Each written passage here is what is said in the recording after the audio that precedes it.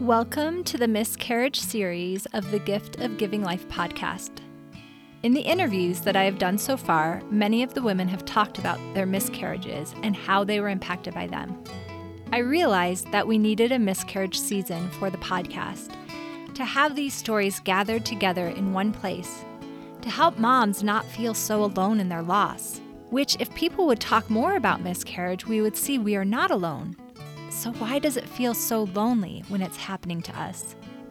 Just as a reminder, most of these episodes are about women who are a year or even more out from their miscarriages, so have already done some healing.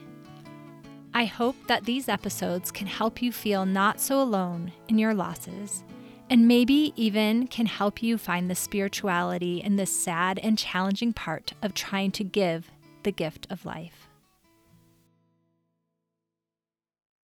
Today, I'm going to share a hymn that comforted someone after their miscarriage.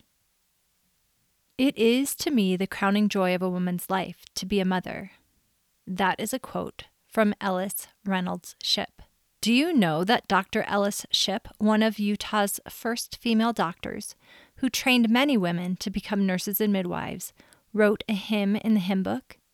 I had forgotten until yesterday when my friend, who was mourning her second miscarriage, posted this on Facebook. As I sung and listened to this hymn today, I realized that the woman who wrote the words understands me. Some of her own babies did not make it past infancy, yet she pushed forward, continued to bear children, and went on to help Utah women as their midwife and first female doctor. She has been a hero of mine for years and only became more dear to my heart through the rediscovery of this hymn. Even though it made me cry, her song brought me joy and peace today. It's hymn number 231, Father, Cheer Our Souls Tonight.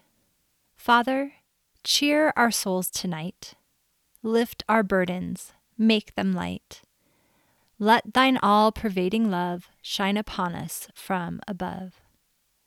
Calm the surges of the soul, bid the dark waves backward roll.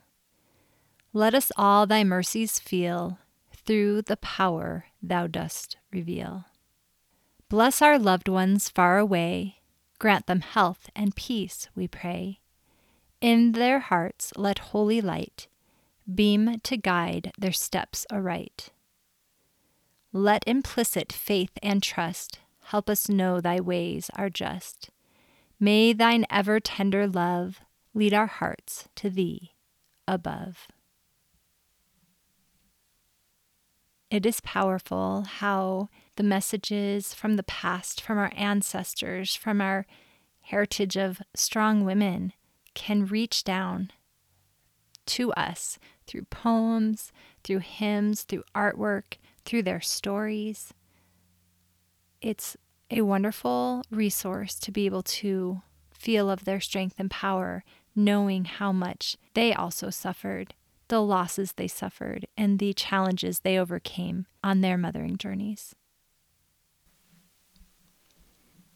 Thanks for listening today. We honor your loss, and we share our love and prayers with you. The Gift of Giving Life book does have many stories and sections that pertain to loss. The stories that do mention losses are marked with a black ribbon to make them easier to find. If you want to share your story, please reach out to us at thegiftofgivinglife.com or on Instagram at giftofgivinglife. We would be honored to share your stories and are happy to support you with a listening ear and a loving heart as you process your experiences of loss.